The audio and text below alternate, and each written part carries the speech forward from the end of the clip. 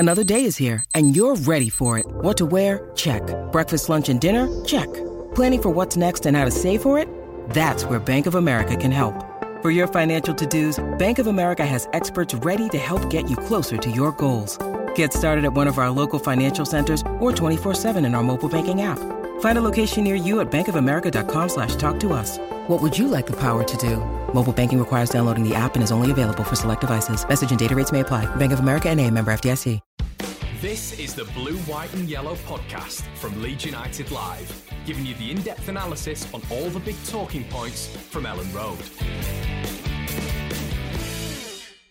Hello everybody, welcome back to the Blue, White and Yellow podcast with myself, Conor McGilligan, your multimedia producer, and I'm joined this week by Joe Bray of the Manchester Evening News to discuss the massive game at the weekend between Leeds United and obviously Manchester City. It's a game that we are probably quite fearful of as Leeds United fans, but I'm coming on here to try and give you guys a little bit of hope that we can grab something in a pivotal weekend in the relegation running. But first of all, Joe, how are you doing, mate? You okay? Yeah, not too bad. It's really busy for City at the moment, but the games keep on coming and City are trying to just win everything. So it's another test. I think all these games are offering different challenges for City, but I think it should be a pretty good game on Saturday.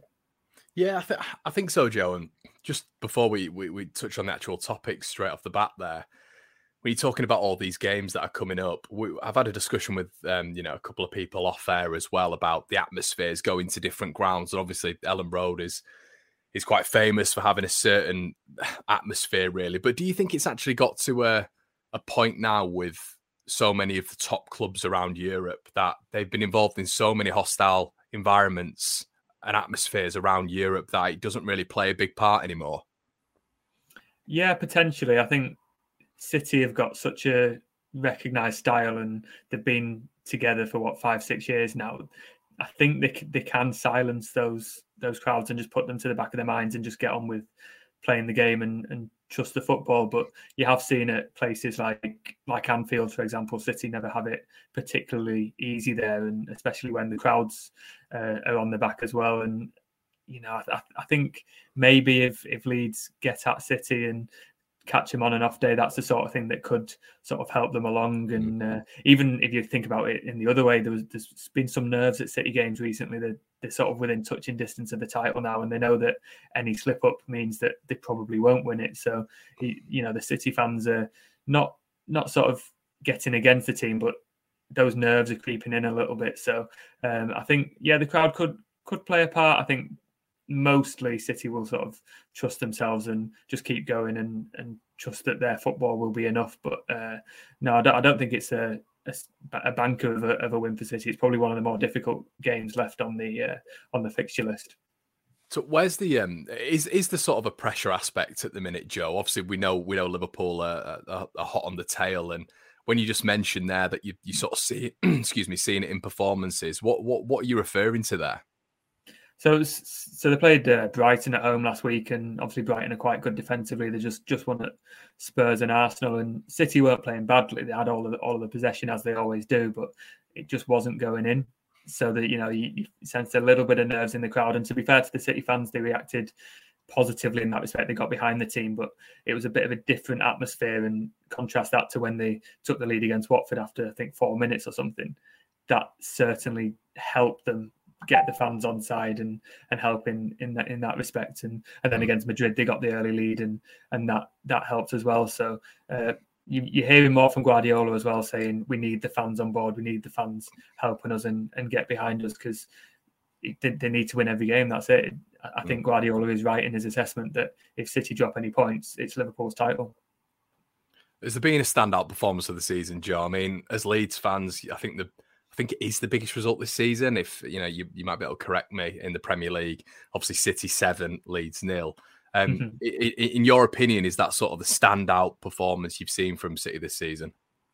I think that was when City were really hitting their stride, and I think that was more about City than about Leeds that day. I think it was one of those performances where everything went right, and they must have just turned up that day and thought, right, we're gonna score a lot of goals here. I mean, for City, they probably wouldn't say that was their best performance. They might even point to one of the Liverpool draws and say they were better performances. I think, against Manchester United, they had 2 really, really standout games. So, for Leeds will remember that, of course, won't they? Because it's a big win. But for City, it's one of those games where they've probably played worse and either drawn or won by only 1 or 2 goals, when actually it was just a day where every shot they had went in, and they just caught Leeds on a bad day as well. Yeah, I had a couple of mates who went to the game, and a lot of people were turning around and saying they could have played anyone that day, and it'd have been 6 or 7. You have that sometimes, and like we were speaking to Gabriel Jesus after he scored 4 against Watford, and he said, I've played a lot better and not had a sniff of goal. It's just happened that I had 4 shots and 4 went in. And by the way, he played really, really well. I think he was downplaying his contribution, but it's this thing about City. They play the same way, and sometimes they score loads, sometimes they don't. But most of the time, they do eventually find a way and get a win. From a tactical perspective, Joe, what I've noticed with City is obviously the fullbacks push up, but I think the interesting thing, which is really difficult to defend against, is when the 2-8s will push really far up, because then you almost put the centre-backs in a little bit of a conundrum, really, because they essentially are trying to figure out whether or not to go to the 2-8s and mark the 2-8s, because that's naturally a midfielder's job, or the midfielder's job. It's causing a problem for multiple teams, isn't it? That sort of tactical aspect of pushing those 2-8s on, i.e. maybe like a Gundogan or a Foden.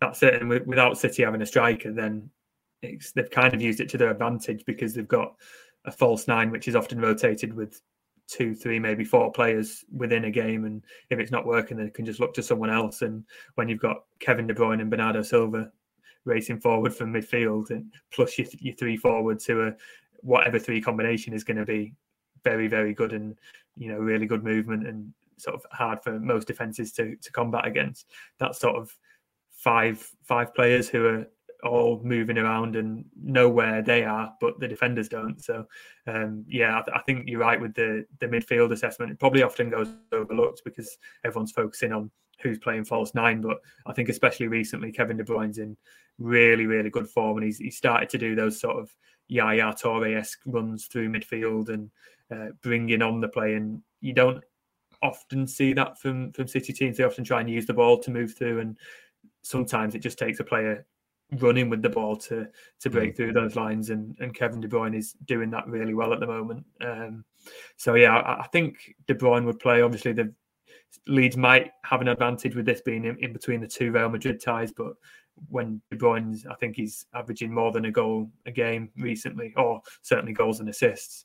I don't think you can really drop Kevin De Bruyne at the moment in the way he's playing.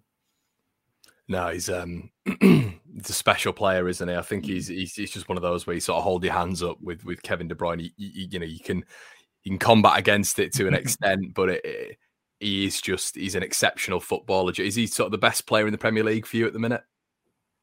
Yeah, I think so. I was watching that Real Madrid game, and especially in the first half, he was sort of unplayable. Him and Karim Benzema, I was thinking, if there's a better player in the world right now, I'd like to see them, because Kevin De Bruyne, when he's in form like this, he's peaked at exactly the right time for City with this running, looking for the Premier League, looking for the Champions League, and he's coming up with big goals as well. So I'd say he's definitely in the best form of his season, and when he's like that, I don't think there's many people on par. But I'm happy to hear arguments about Mo Salah as well, because he's been ridiculous this season. He's also been brilliant. Who has there been sort of a? I mean, I look at a couple of standout players who might have gone under the radar with Man City to an extent. Obviously, you talk about your standouts, Kevin De Bruyne, or obviously there's been a lot of people who've spoken about Jack Grealish, even though he might not have got to those dizzy heights that we all sort of expected at the start of the season. I know he's moulding into this City side, but are there any players that have just sort of gone under the radar but are really excelling under Pep Guardiola at the minute?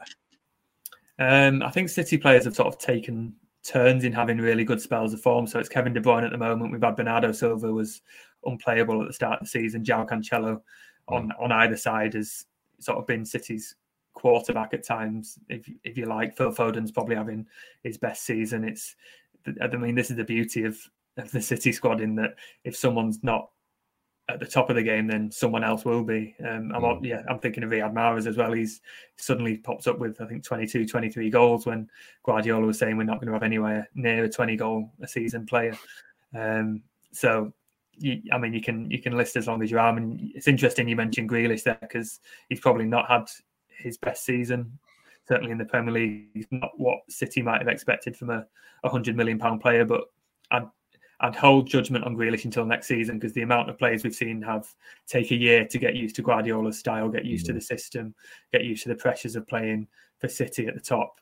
If he's still playing as he is this time next year, then maybe you can start to think about whether it's been a worthwhile signing or not. But I would expect him to sort of really find a place in the team and kick on next season. Yeah, and I guess you can say that with a lot of players, can't you, Joe? With regards to City, you look at Rodri, João Cancelo, Bernardo Silva. They all sort of need the bedding period, didn't they? Even Nathan Ake this season, he had injuries last season, but he probably didn't justify £40 million. He was necessary at the time because City had no defenders, but then Ruben Dias came in and did brilliantly. But this season, he's really shown himself to be. I don't think he's had a bad game when he's come in and played, and then recently with all the defensive injuries, he's come in and barely put a foot wrong. So yeah, you've got a lot of players who just need that time to get used to what Guardiola wants, and as soon as they do, they sort of really kick on from there. What just flipping the script a little bit there, Joe. What I mean, I'm going to reference the Southampton game and the Crystal Palace game. They were able to start. I mean, the Southampton at home game, obviously, but in general, when you do look at Southampton, City seem to struggle to figure them out sometimes a little bit, and Crystal Palace are always a little bit of a problem for the big teams, but they were a little bit of a problem for City as well this season. How do you stop City? Are there any sort of glaring ways that you can do it, or do you have to match them? Do you have to press them aggressively? Do you sit off them and just play a low block? What is the way to really get inside the heads and sort of beat Manchester City, really? I think you often hear of like opposition managers saying, if you're going to get anything, you've got to be perfect in everything you do. And as you did, those results you mentioned, like Palace and Southampton defensively, they were really, really good, and they kept a really good shape. And even Brighton last week, I think it was about 55 minutes until City scored, and until then you were thinking they might nick something here. They're doing really well in stopping City from getting through. So I think you need to just be compact, especially in the first half. Stay within your shape. Maybe don't be as adventurous as you might want to be, and then hope that City get frustrated and they have an off day. But yeah, I think keeping a really tight shape is important, because City will continue to move the ball around, move the players around, try and tire you out, and they will get the chance. I think a good example is the Atletico Madrid ties. Atletico Madrid played 99% of a perfect tie, I think, in terms of defending against City. It might not have been great to watch, but defensively it was a really good example of how you can stop City while sort of everyone's playing on the same team, like everyone's on the same page, playing out a tactical plan. And it was just one moment across the whole tie that City were able to get through, and that's what City will always look for, that one little lapse in concentration. So you've just got to make sure that you don't give them that. Sometimes it won't happen because the players are so good and they are so persistent and really good at finding those scoring opportunities. But you never know. It might be a day where the nerves get to City, the crowd get behind Leeds, and something can happen. I don't think this season you can put it past City from having one of those days. Maybe last season they looked unstoppable in that sense, but this season they are prone to, once in a while, having a day where it just isn't working for them. Yeah, it's interesting. I mean, what obviously Madrid's going to be a factor if listeners don't know. Obviously, Man City have played Real Madrid this week, won 4-3, and they've got to go to the Bernabeu next week, and it sort of might work in Leeds' favour, really. I mean, I was thinking to myself, it was 4-2. I mean, you're not thinking tie over, but you're struggling to see Madrid recover from that, really. But when that third one goes in, you're thinking to yourself, well, it's game on again. Could that play into Leeds' hands a little bit when it comes to squad selection, Joe? Potentially. I think especially in defence, City have got a couple of injury worries. Kyle Walker's still not right. John Stones came back after a week week with an injury and then limped off again. They'll have João Cancelo back, but their options are a little bit thinner than Guardiola might like, and he does like to rotate when he's got sort of 3 games a week after week after week. But then again, he had sort of Jack Grealish, Raheem Sterling on the bench on Saturday. You'd probably expect those players to come in. You do have a lot of players. Those average Joes. I know, yeah. It's just you can rest Raheem Sterling for a Champions League semi-final, and it goes without any real question from City fans. It's ridiculous the strength that they have. And then you've got informed players like Jesus and Mahrez and people like that. And he often uses the subs to rotate. So if, say, City are winning 1 or 2-0, after an hour, he'll take one of those players off who've played in the week and bring another one on just to keep everyone as fresh as possible. But I think there might be 1 or 2 changes. Maybe Nathan Ake will come in just to give either Laporte or Diaz a rest. I guess João Cancelo will come back because he was suspended against Real Madrid in the week. So they'll might be 3 or 4 changes, but that's sort of normal for this City side. And then they'll... this is it with Guardiola. He'll always say his focus is on Leeds, not the second leg against Real Madrid, and then he'll drop a selection decision that really points to him investing the player for Real Madrid. So it's difficult to say, but I'd maybe guess 3 or 4 changes. Well, yeah, I mean, any other side, any other team, you're sort of thinking that's great, but yeah, it's. Yeah. I mean, you're talking, as you've just said, Joe. You're talking what Grealish coming in, Riyad Mahrez coming in, Sterling coming in, and whoever Gundogan coming in or whatever. It's the plethora of squad it's quite remarkable. But Leeds have changed, Joe, in terms of when Jesse Marsch has come in. They've become very narrow, very compact, very different from the Marcelo Bielsa way, which I know that sort of has some similarities with the Guardiola way in terms of making the pitch as wide as possible. It does leave the fullbacks a little bit exposed to teams who play out wide, but I have seen Southampton, who play very, very narrow, as I've said before, cause Man City some problems with being compact, but also being very aggressive in the press. Do you think that could benefit Leeds, and do you think it's a better strategy than going man for man and being as wide as possible like we were at the Etihad? I think it probably goes back to what you asked before about how to stop City. If you pack the area, it's probably a better strategy than leaving it open in the area, because the amount of time City will move it wide and they've got no one in the box just because they lack that natural striker. They'll often find a way to score another way, but it's probably safer to defend against City if they've got the ball out wide. I'm not saying that's a foolproof plan, but when you talk about Leeds being narrow now, that makes me think that it might be a bit of a more difficult afternoon for City than it could have been. But I mean, they struggled against Bielsa's side last season. We were just talking before about it was 4 points for Leeds out of 2, and City sort of didn't really have an answer to that. So maybe they'll see that this change in strategy is a way that they can improve on that. I mean, forgetting that 7-0 earlier in the season, but yeah, we don't need to talk about that. I know, apologies. I always think it's City's game to lose whoever they play, but maybe if Leeds can stay compact, pack the area, I think that's what teams who've been successful against City this season have done. And then if the ball's out wide, then City probably less threatening than if they've got it in those sort of inside channels trying to play someone through. All right, Joe, that's been fascinating. Before we leave, I always ask everybody what the score predictions are going to be. But before that, Joe, where can people find you for all your great Manchester City content after Leeds get the win, of course? Yeah, I'll be dissecting that on Twitter, so it's _Joe Bray. Go check that out, everybody. But Joe, before I let you go, I'm gonna make you put your head above the parapet. What's your score prediction, mate? I think I'll go 3-1 City. I think I don't think it'll be as easy as that suggests, but I think it might be one of them that as soon as City get 1 or 2, they'll get another.